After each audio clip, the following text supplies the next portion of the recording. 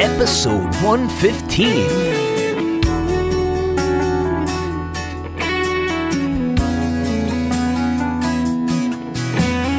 Welcome to Dharmic Evolution.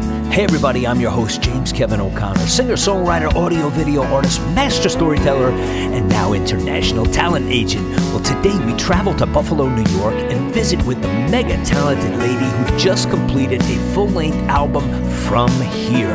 Yes, 13 original songs, accompanied by legendary producer Stuart Epps.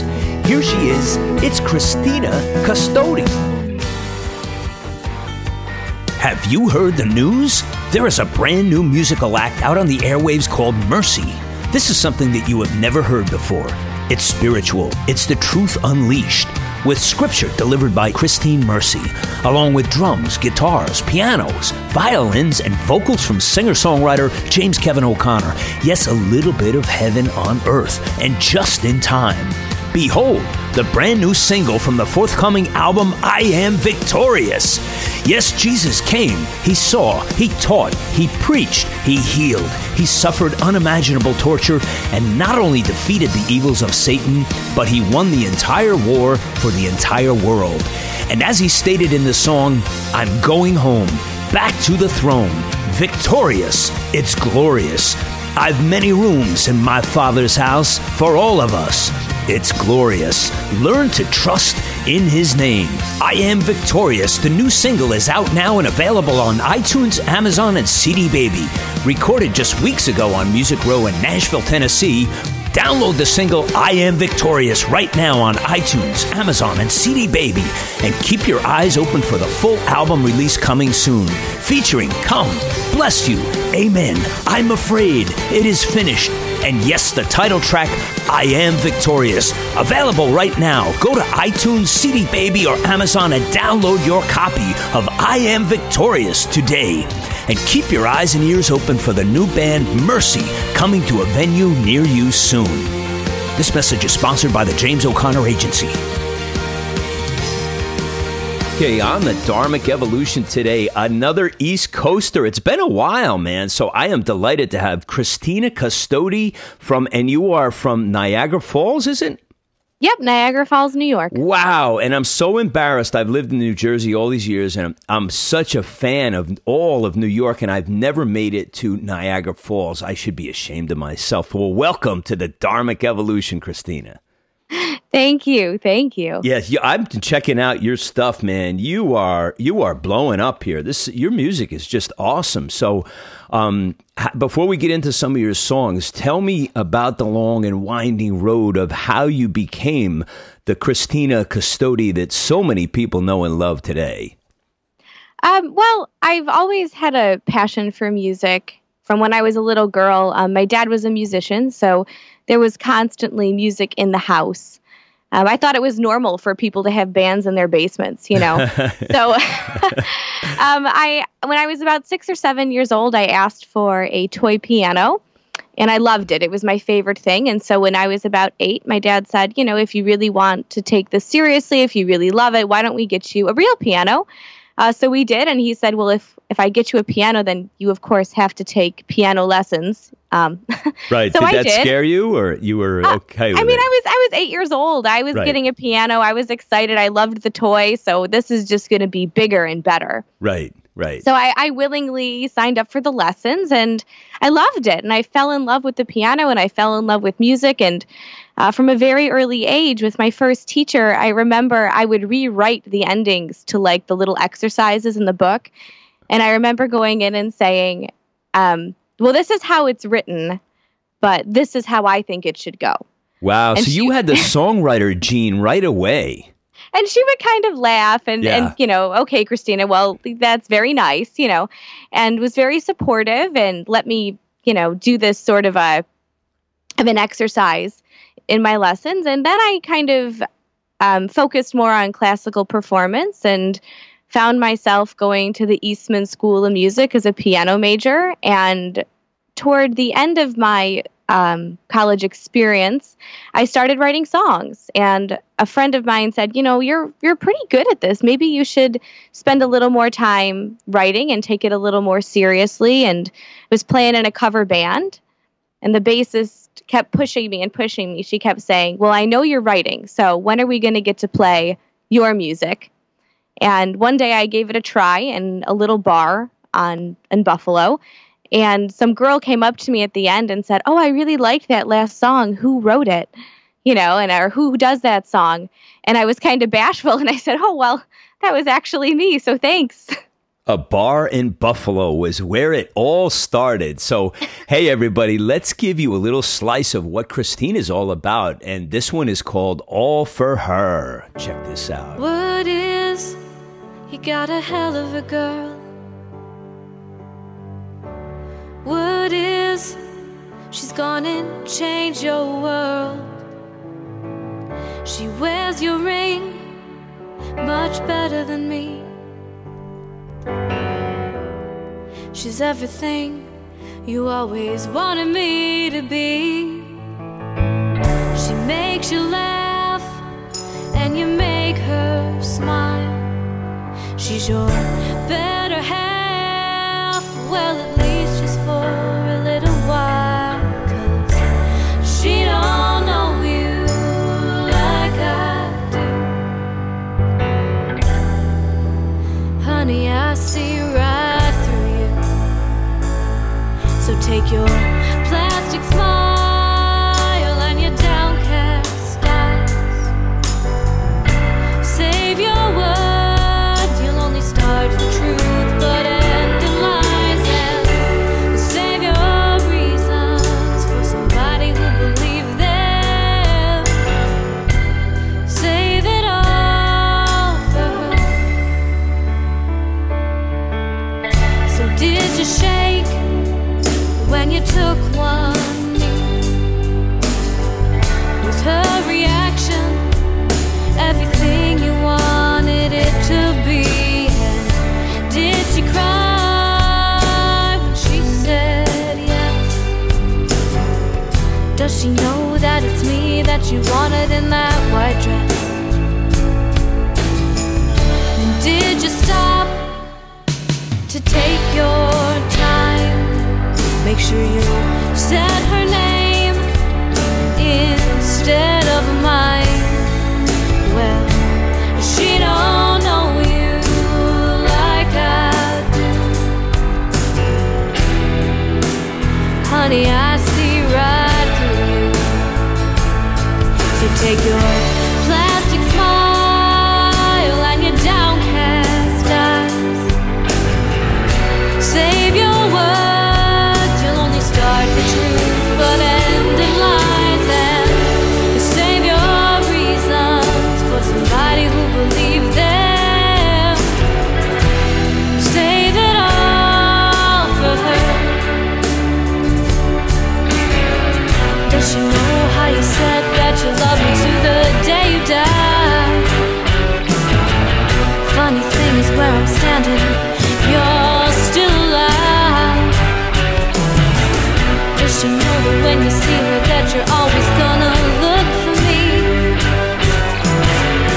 Does she know that's the way that it's always gonna be? So take your plastic smile and your downcast eyes. Save your words, you'll only start the truth, but end in lies. And save your reasons for somebody who believes them. Save it all for her. Save it all for her. Save it all for her. Oh, yeah. Beautiful track. Save it all for her. All for her. Tell us about that, Christina. What's going on with that song? This song was actually the result of a final phone call. I had literally bumped into my person with another person.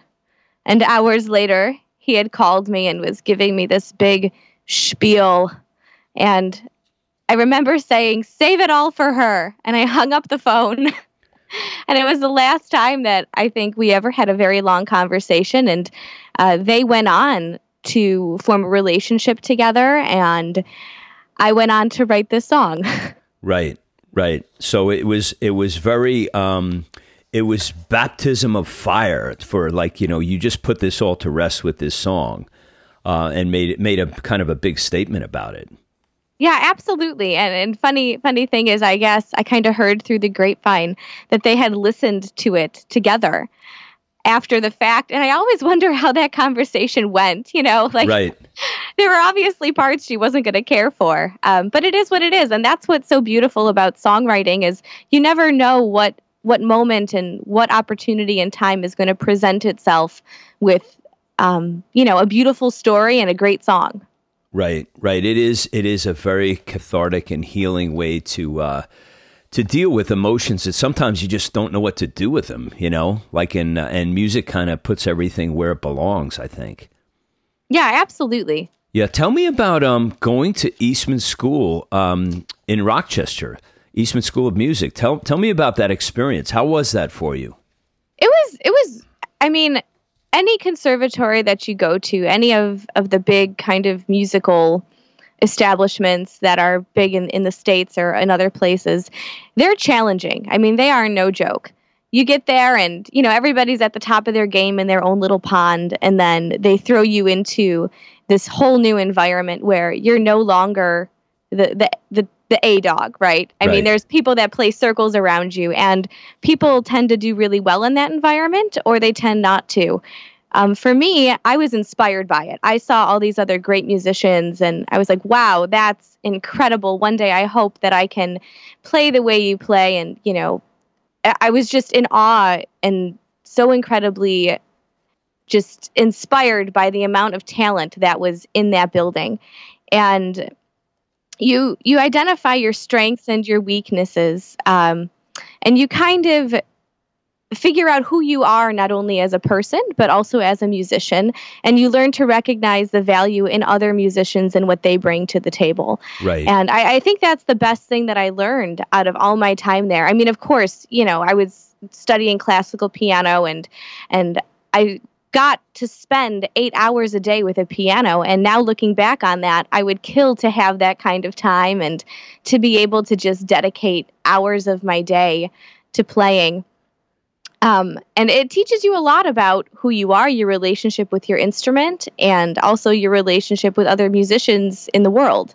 Yeah, you mentioned that you were playing with a girl that played the bass who said, "Hey, let's do this. Let me hear your songwriting." So, was it an all girl band, or was it a combination of different genders? No, this it wasn't an all girl band. It just so happened that my bassist was female. Uh-huh. I think gender in music is a very interesting thing. Yeah, but it just so happened that our band was flipped. We had 2 girls and a guy, and we were actually a cover band. We were supposed to be a cover band. We'd go out on the weekends and play what everybody wanted to hear on the radio, and it was a great time. We met a lot of really cool people doing it, and I just remember her looking at me every gig after gig, and she'd say, "Okay, like, when are we going to do it? I know you're writing." Because I was kind of secretly writing at that time. I wasn't really open about it. I wasn't sharing.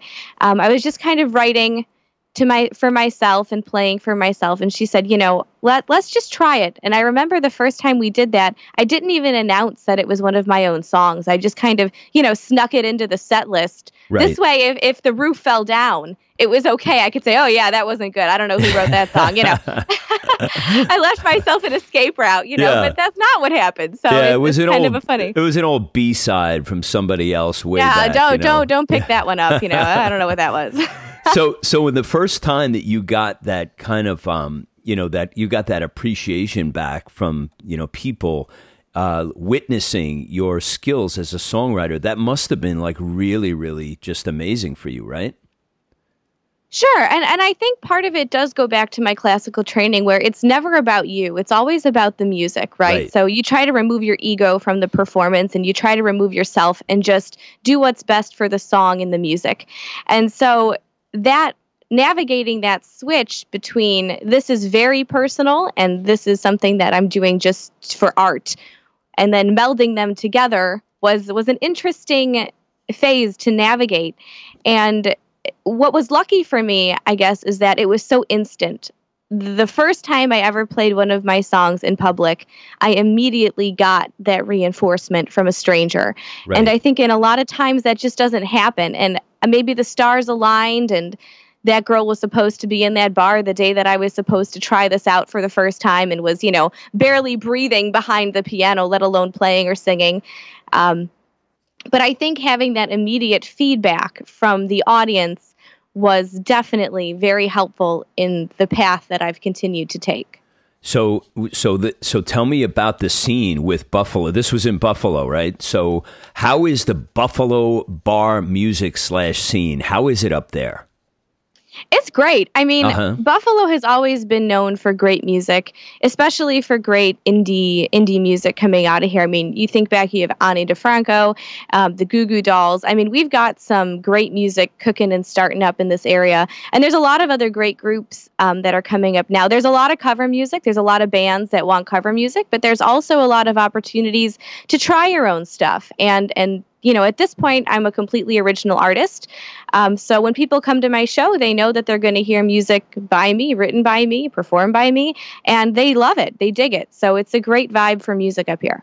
See, that's great. I mean, you're in a place where people know and expect and love that. And that's the difference, when people come to, they want to hear you. They want to hear you sing and yeah, and absolutely. Your music. Yeah. And I mean, some of them, they'll ask for a cover. They're like, hey, you used to do this song years ago. Would you do it again for me? Absolutely. That's not a problem. I mean, I love music. So it's not like I'm not performing other people's music or, I love all sorts of music. So if there's ever a song at a show that someone wants to hear, they feel comfortable enough coming and asking. And usually they'll get what they want. Sometimes they won't. I'll say, it's not going to happen today. But most of the time, I'm happy to oblige. Yeah, I had Katie Ann was on my show, DE115, another artist from Buffalo. So Buffalo's starting to make a grand imprint on the Dharmic evolution, which I'm happy to see.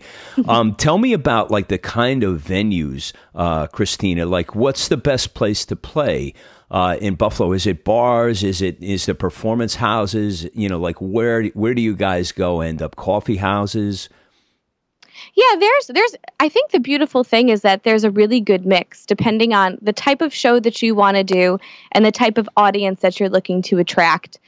For me, one of my favorite venues is the Hard Rock that they have down right at the brink of the falls. It's a beautiful venue. Their stage is great. The sound system is amazing. They've got a super professional sound guy.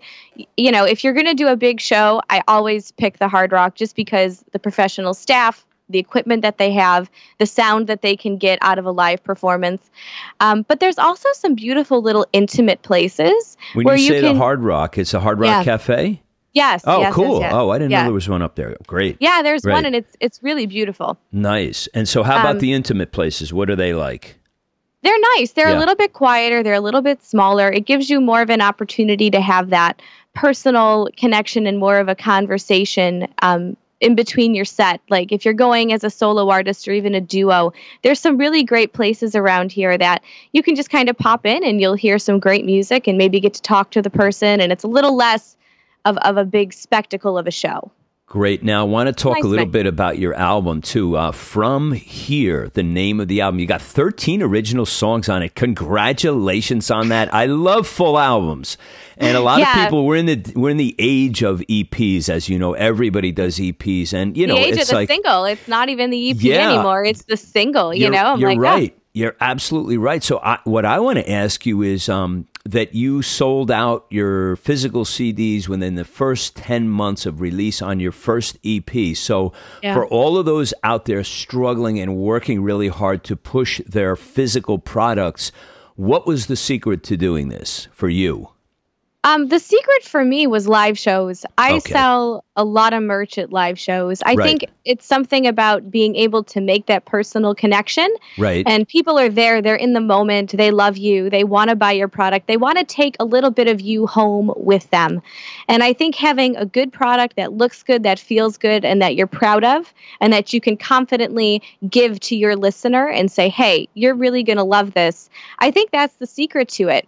I agree because, and I always ask, I love to keep these kind of conversations going on this show, just asking other artists. And most of them all say the same thing. It's like, listen, I like to support other artists as well as perform. So when I go, I want to I want to take home something in my hand and say, this is a memento, a token, a memory that I'm going to cherish and listen to this music. So, right. You're almost selling a continuation of your experience. Yeah. And that's really great. I mean, back in the day when it was all like physical, actually vinyl, the days when I was growing up, it was like, nobody was into TV like it is today. They were into, let's get together and the new Zeppelin album is out. And we sat down and, you make a whole evening out of it for like 4 hours. You sit and look at liner notes and tear the album apart and play it like 6 times, And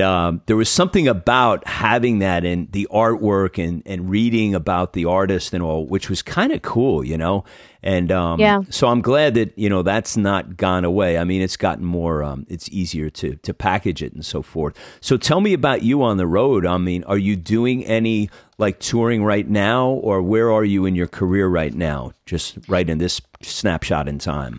Right. So at this current snapshot, I'm expanding more regionally for sure. Back in April, I did a tour. I went all the way down to Nashville through Ohio and Kentucky and played, and then turned around and came all the way back. And now I'm doing more, they're almost like little puddle jump experiences. Right. And how did you find that, the Nashville experience? Oh, that was really cool. The whole experience of being on tour and having your gear in the car and driving for 5-6 hours, getting out of the car, getting to the venue, going back home, sleeping, getting up the next day and doing it again for an entire, 7-10 day streak was an excellent experience. And you got to experience different areas of town. You got to experience different types of listeners, different venues. And having that constant flow between one place to the next was really valuable. And now I'm doing more, like I said, they're almost like puddle jump experiences where I'll go in and I'll do a show and then I'll come out, and I'll go in and do a show and come out. And I've been playing a lot in New York City. I've got a show coming up on the 22nd back in the city again, so I'll be in New York. I was recently in Toronto. I just did something over in Cape Cod. So I'm kind of in the Northeast region right now, and I'm trying to go back to the same places more consistently so I can really form a bond with my listeners in the area. And who knows, maybe a larger tour will be in the works coming up in the next few months or so. But right now I'm really enjoying trying to connect with my audience in the Northeast. Where are you playing in the city? In the city on October 22nd, I will be at Cafe Vivaldi, which is a beautiful, beautiful little venue. Nice. Congratulations on that. That's great. And, I think it's time to play another one. Check this one out from Christina.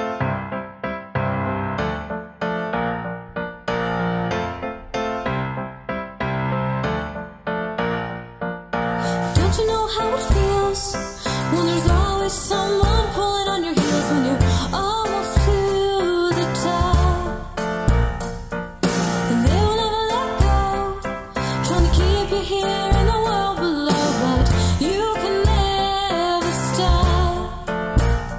No, you can never stop. You can never stop. The water runs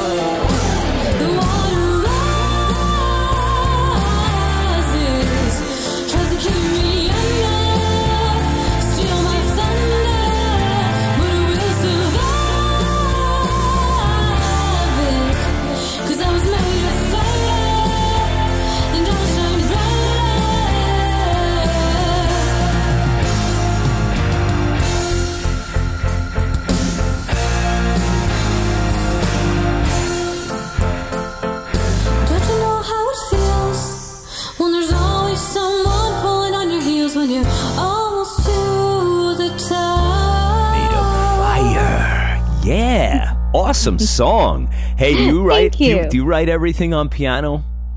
I do. Everything for me always starts with the piano. It's just where I go first. I had a feeling. Yeah. Do you do any other instruments, or is piano your main thing? No, I'm a pianist through and through. Right. I've tried, a friend of mine gave me a guitar and I picked it up and I was like, no, not for me. It just feels so unnatural and I can't even hold the darn thing, let alone do anything of meaning with it. And I think when you've spent so many years with one instrument, the piano and I are in a monogamous relationship. It wouldn't feel right anywhere else. Well, I tell you, your music is just really wonderful, and I can kind of hear that by the compositions. You've got just real command of harmony and melody combined. Tell me about the studio, Stuart Epps. Give us the lowdown. What's going on there, girl? Yeah, so that was really a wonderful, wonderful experience. Stuart is based out of the UK, and I am a US artist, obviously. And so we had connected through, I think it was Music X-Ray, some platform where he reached out to me. He had found my music and had reached out to me and said, hey, listen, I really like your sound. I would love to work with you. Here's how this goes. And the basic process was that I would send him my tracks from here, and I would record them. I actually recorded them at Robbie Takeik's studio right here in Buffalo, GCR, beautiful studio, state of the art. Yeah, I heard about that studio. Great. It's gorgeous. So I was able to record in my home studio, and then I would send my tracks to Stuart, and then he would send his tracks to me. And there was a lot of Skyping and a lot of talking and a lot of technology really helped us form something beautiful because we were able to kind of discuss things in real time and, kind of manipulate what I was hearing with what he was hearing. And we were able to collaborate together to come up with, each individual track and then put them together as an album. It was really an incredible experience. Wow. It's kind of amazing, isn't it? I mean, saving so much on flights and hotel and all of that stuff, and very expensive studio time as well. But that's great that you got this done with the talents of Stuart. That's really amazing. And it's always interesting to hear what other people hear in my music. I'm the sort of writer where, I have a very clear vision, but I'm never closed-minded. And he brought a lot to the table that I was like, you know what? I never thought of a harp, but that's beautiful. I love it. And I love that line. And, let's just change the cadence so it's like this, and let's just rework the phrase. And I love it. So it was really nice to have a different set of ears from the other side of the world contributing to my project. Yeah. Isn't that a rush when you have somebody that you respect come in and they bring something and you just don't know what like the end product is going to be, and then it's like, wow, I never even considered this sounding the way it does, but I'm so happy now that it does. Right, and there's certain things that this is the way it has to be as the writer. This is how I've heard it from the song's conception, and there's some things when you write it, those things are not going to change, but I am in no means the end all be all of all things that are music. If someone has a good idea and I like it, I'm like, yes, let's do it. I love that. That's fabulous. Thank you. Well, you dig? Is she amazing or what? We'll get right back to my interview with Christina in just a second. In today's world, most people are struggling with something. It may be someone in your life who has a serious illness, a family member who has been incarcerated, death of a loved one, job loss, or one of the many, many challenges we find ourselves immersed in. There is good news, however, and I'm here to tell you about Christine Mercy, spiritual teacher, seminary professor, and songwriter. Christine Mercy, who loves and deeply cares for all people, regardless of race, age, or creed. Dr. Mercy has a powerful ministry called Mercy Worldwide Ministries.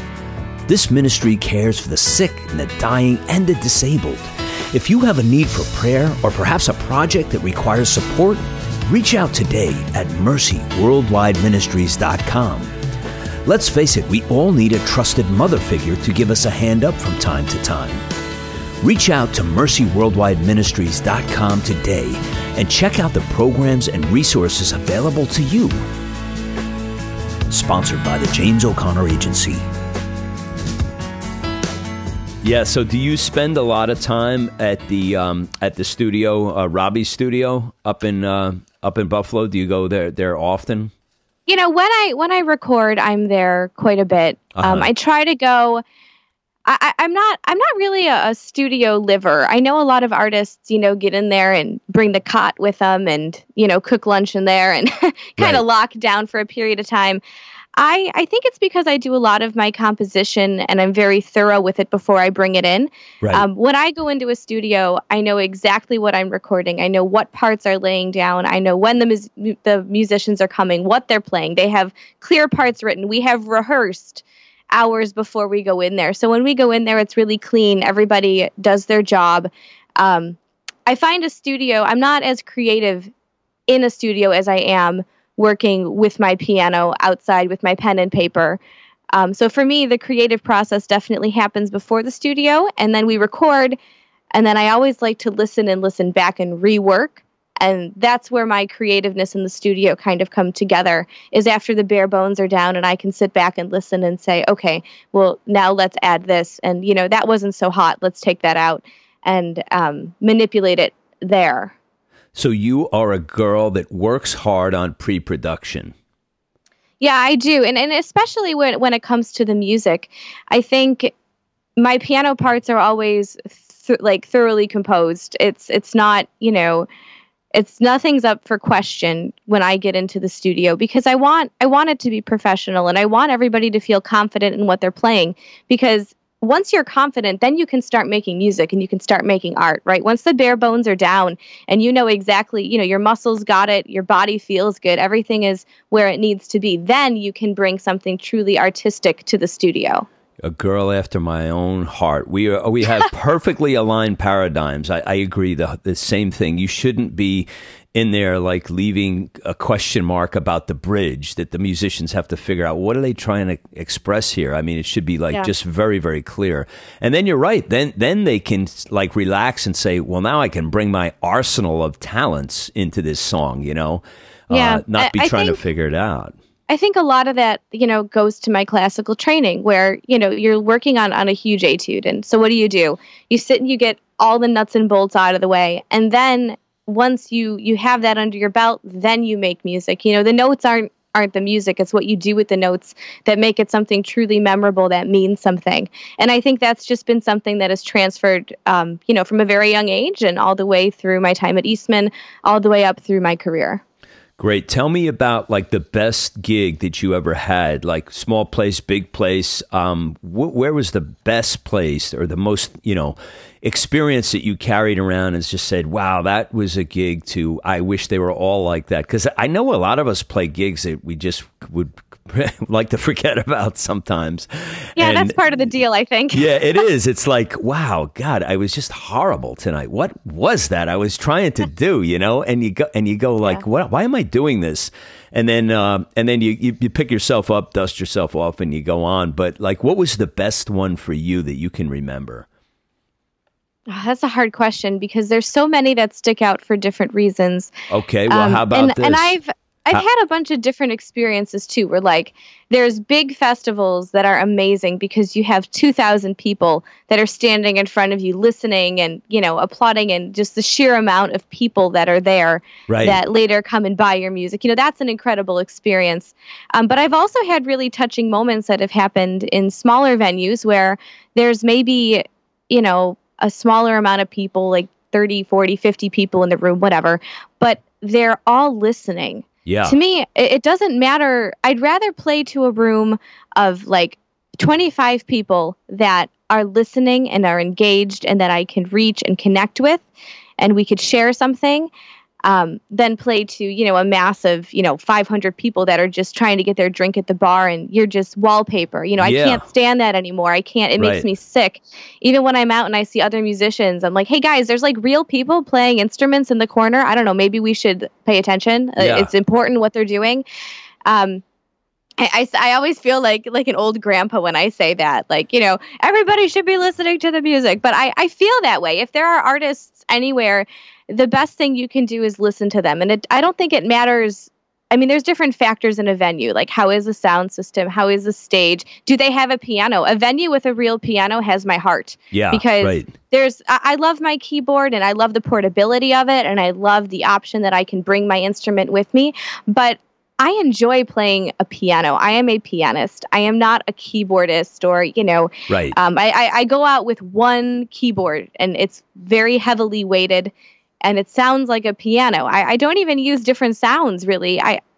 I'm a pianist. And so if a venue has a piano, they're like way up there. Even if it's an old clunky piano, that piano's got a story. And when I sit down and play it, I play different on different pianos because that's how the instrument and I are connecting. And I think there's something beautiful with that. So, how is the sound system? Is the sound guy nice? Is there a piano?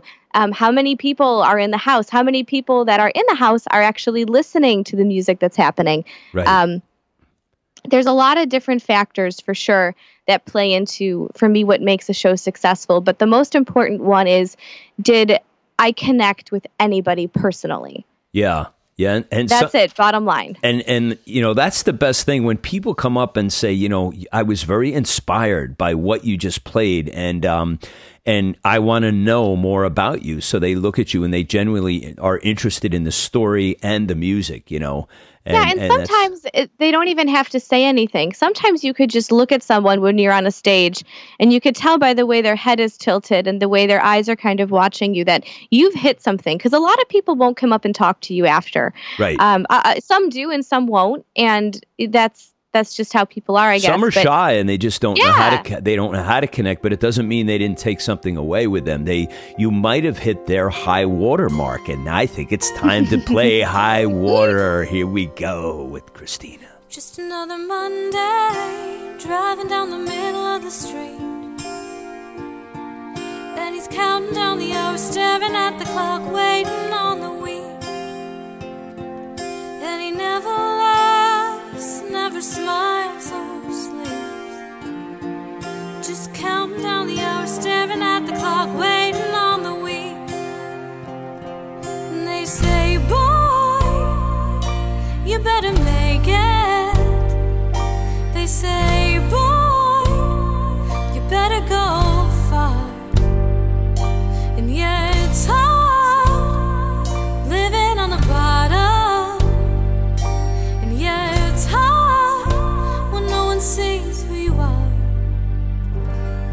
But come hell or high water, he's gonna make it out of here. He's gonna make it out of here.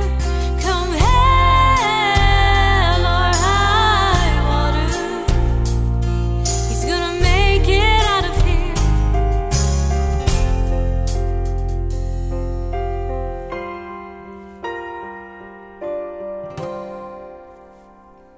Just another Thursday, working on the corner of the street, and she's counting down the cars, staring at the lights, trying not to speak. And they never ask what she'd rather be. So she's counting down the cars, staring at the lights, trying not to speak. And they say, girl, you'll never make it. They say, girl, you'll never go far. And yeah, it's hard when you're stuck to the bottom. And yeah, it's hard when no one cares who you are.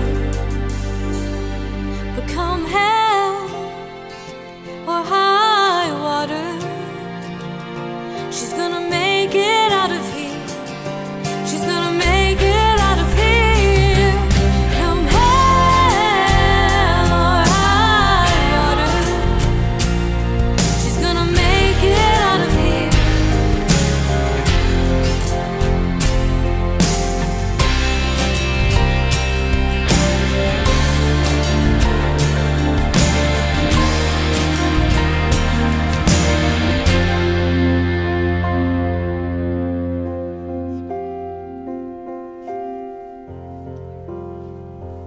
Just another Friday, singing in the middle of the street, and she's talking over him,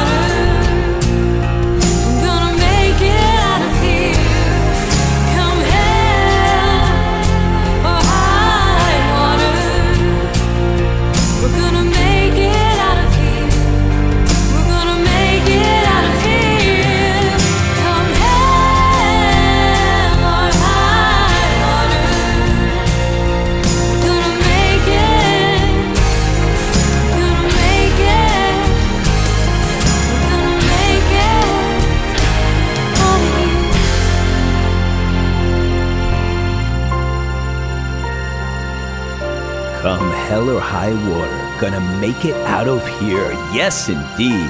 I gotta read this one. A breath of fresh air. Amongst the number of predictable tracks I've been critiquing, finally a track with true emotion, serious talent, and major commercial potential. Beautiful lyrics that have been very well constructed and perfectly delivered by a fantastic voice, oozing with passion, emotion, and charm. That is Martin Ellis from the UK writing about you, Christina. Awesome track. Love that track. Thank you. Thank you. It's one of my favorites, and it's kind of become a fan favorite. The song, came out of another organic experience where I was playing in a bar, and it was March, and it was really cold and rainy. And a young couple walked in, and the guy was wearing an extremely expensive suit and a miserable face. And the young woman he was with, it was March and it was cold. It's rainy and slushy and snowy. Yeah. And she didn't have on enough clothes for how cold it was. Right. And I remember sitting there looking at the bartender, and we kind of looked at this couple, and it was just a miserable night as far as the weather went. And this couple came in, and there was something that was just off about the two of them. And I watched them the whole night. And I had my piano on my back, and I was leaving the establishment, and I looked at the bartender and I said, you know what?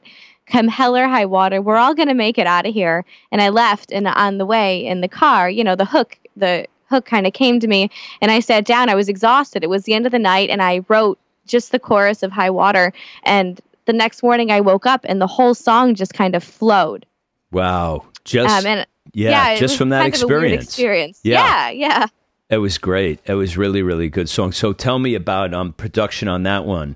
The Usual Suspects. I mean, was this Stewart on this one? This was Stewart. Yeah, this was Stewart. And I knew that this track was kind of special to him because he kind of came to me and said, I really love High Water, in his own way. Right. And he said, I really think, this should be a really big song for you in a lot of ways. And I think you should do a music video for it. And I froze on the other side of the Skype line. I froze. I was like, you want me to do a video? Yeah. Because we all see those music videos, and I think as musicians, I don't know, I don't want to be acting out, like singing along to the song. And you see the videos that are like, you're throwing a big concert and someone's in a barn, and there's like a big party going on. And I said, okay, well, if I'm gonna do a video, I want it to be authentic to me, and I want it to show the story, because for me, the song and the music revolves so much about the story, especially for that one, considering where it came from. Right. So I remember looking for videographers and trying to find a style and a look that I liked. And then I had this idea that I wanted to be playing outside. I wanted to have a real piano outside. I got this idea in my head, and my dad's like, we live in Buffalo. You can't put a piano outside. Like, that's ridiculous. Like, where are we going to find an outside piano? And so I found those painted pianos in public. It's a big movement that's happening in a lot of the big cities, and Buffalo has a pianos in public program. And so I had to wait for the pianos to come back out of winter hibernation. They can't stay outside in the winter, so they were all locked away.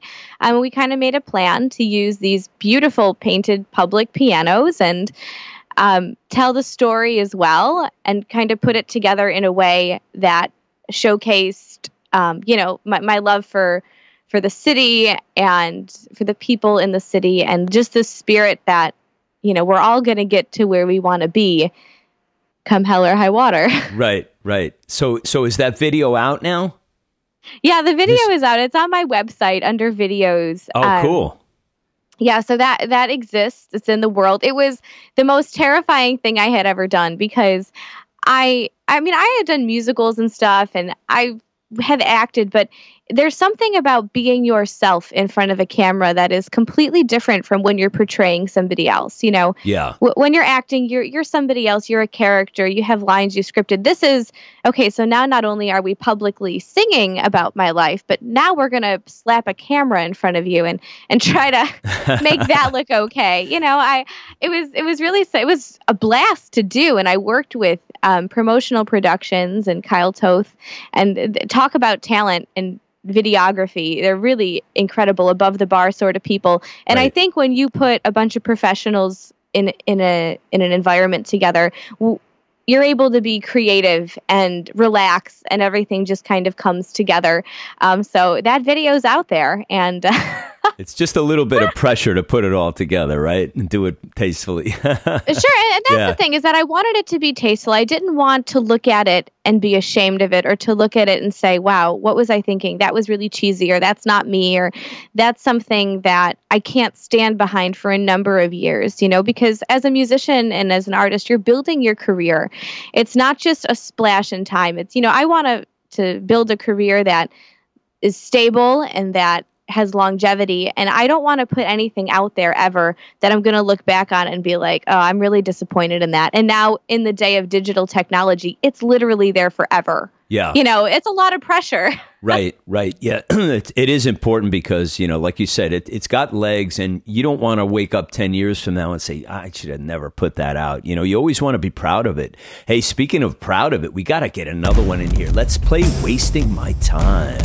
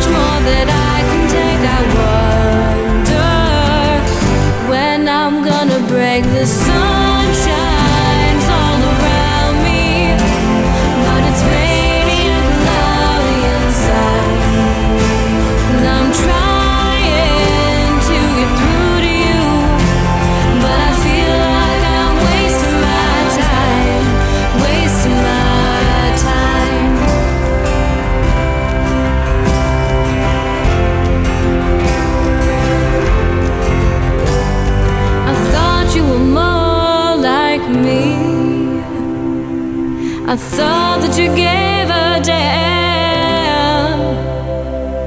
Frankly, my dear, I thought you were a better man.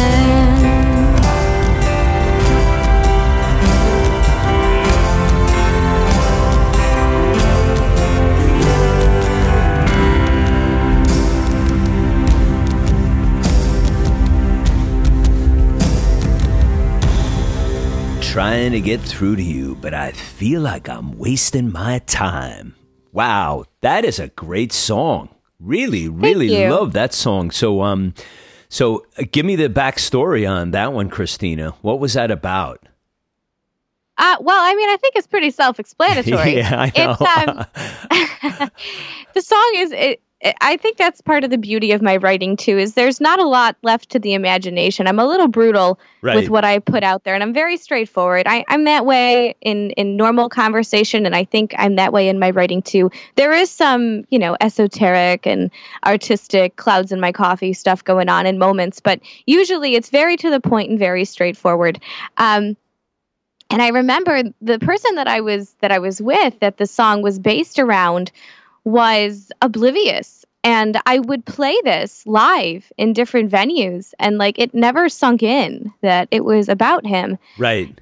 And I remember just being like, how could you miss this? I'm literally singing it in public places to other people, and you're there. How are you missing it? And I guess, when the planets don't line up, the planets don't line up. Yeah. It's kind of like earlier in my career, and I played with musicians who, they were like in my band, and they didn't know the lyrics. And then one day somebody read one of them. It was just laying there because, you always have pads out and stuff. Yeah. And the light bulb went off, and he was like, oh my God, this is about... And it was a Christian thing. And, I wasn't writing Christian songs at the time, but it happened to be.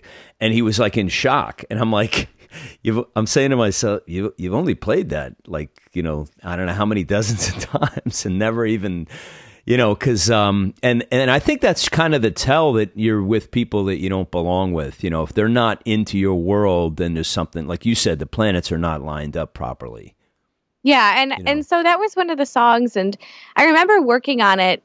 And, I wanted this big drum feel, kind of like the Lion King. Like from the minute that the song started to come to me, I was like, I want big drums. And here we are, a 3-piece band, and I'm telling my drummer, no, it needs to be bigger. Yeah. Where are your kettle drums? Yes. I'm like, didn't you bring the timpani with you? Like, hello, we're working on this today. So it was always interesting to try to get the right sound, and we finally got it, for our live performances. He's using these huge, huge mallets, like felt orchestral mallets on his big toms, and it finally gives you that sound.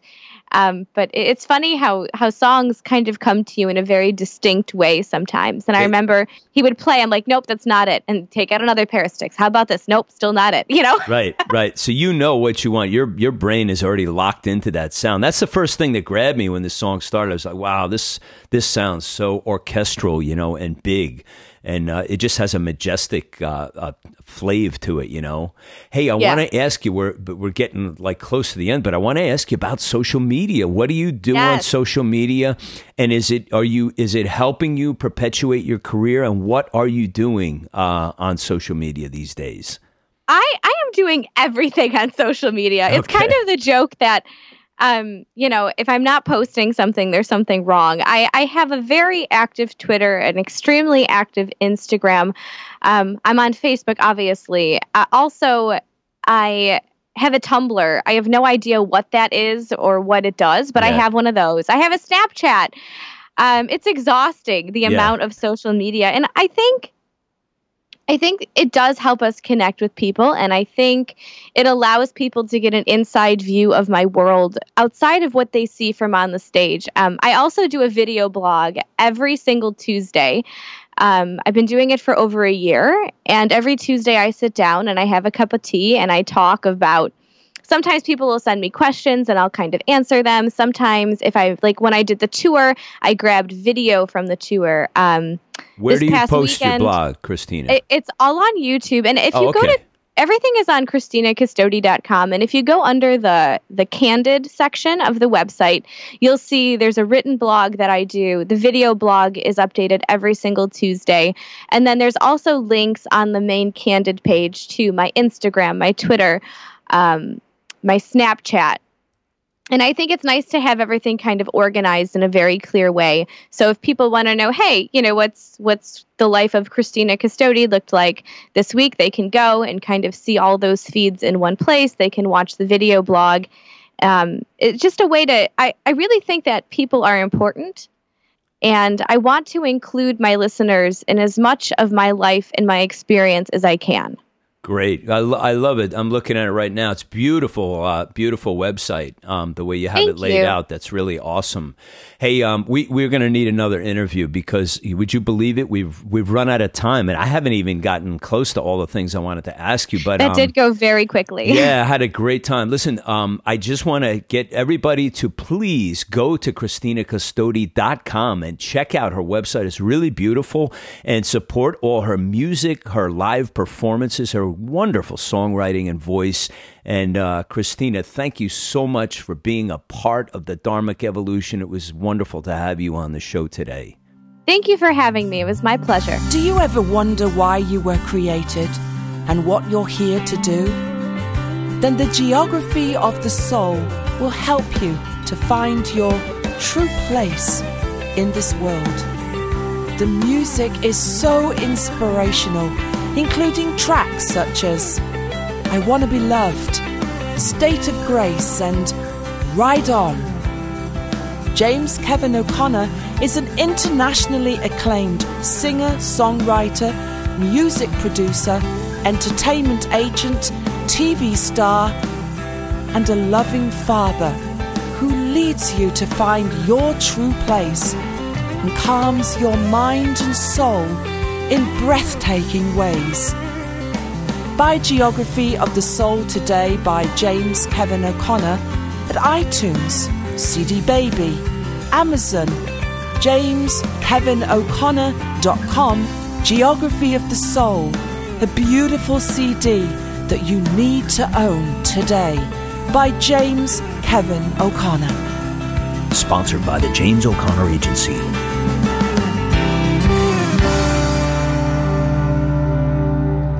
All for her. Fire. High water.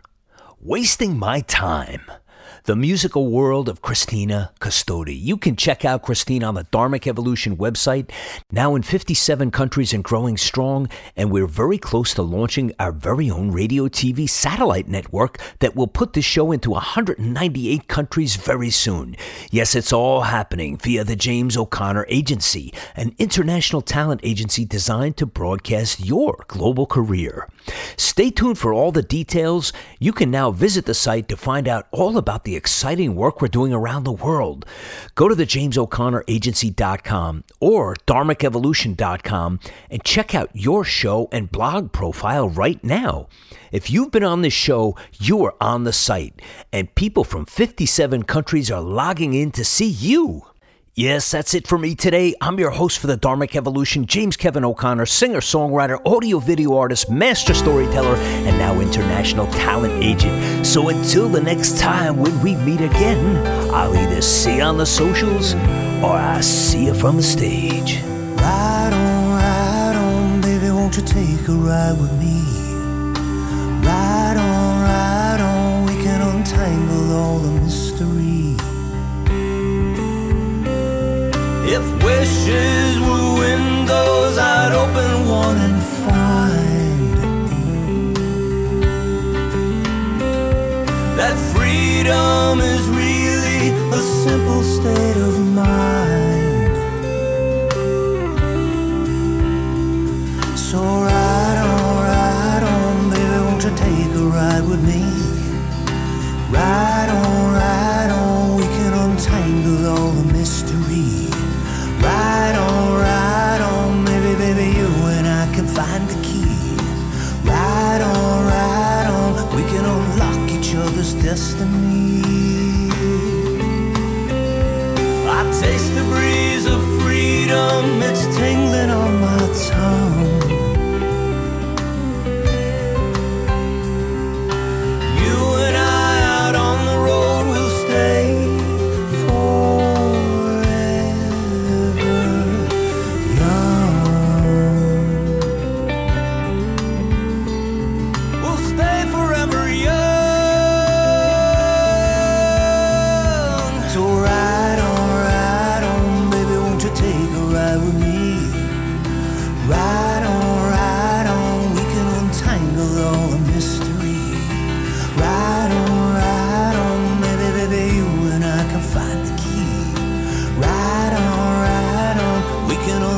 each other's destiny. take you places that you've never seen. I'll take you places that you never dreamed. I'll take you places that were pictures in your mind. I'll take you places beyond the reach of time.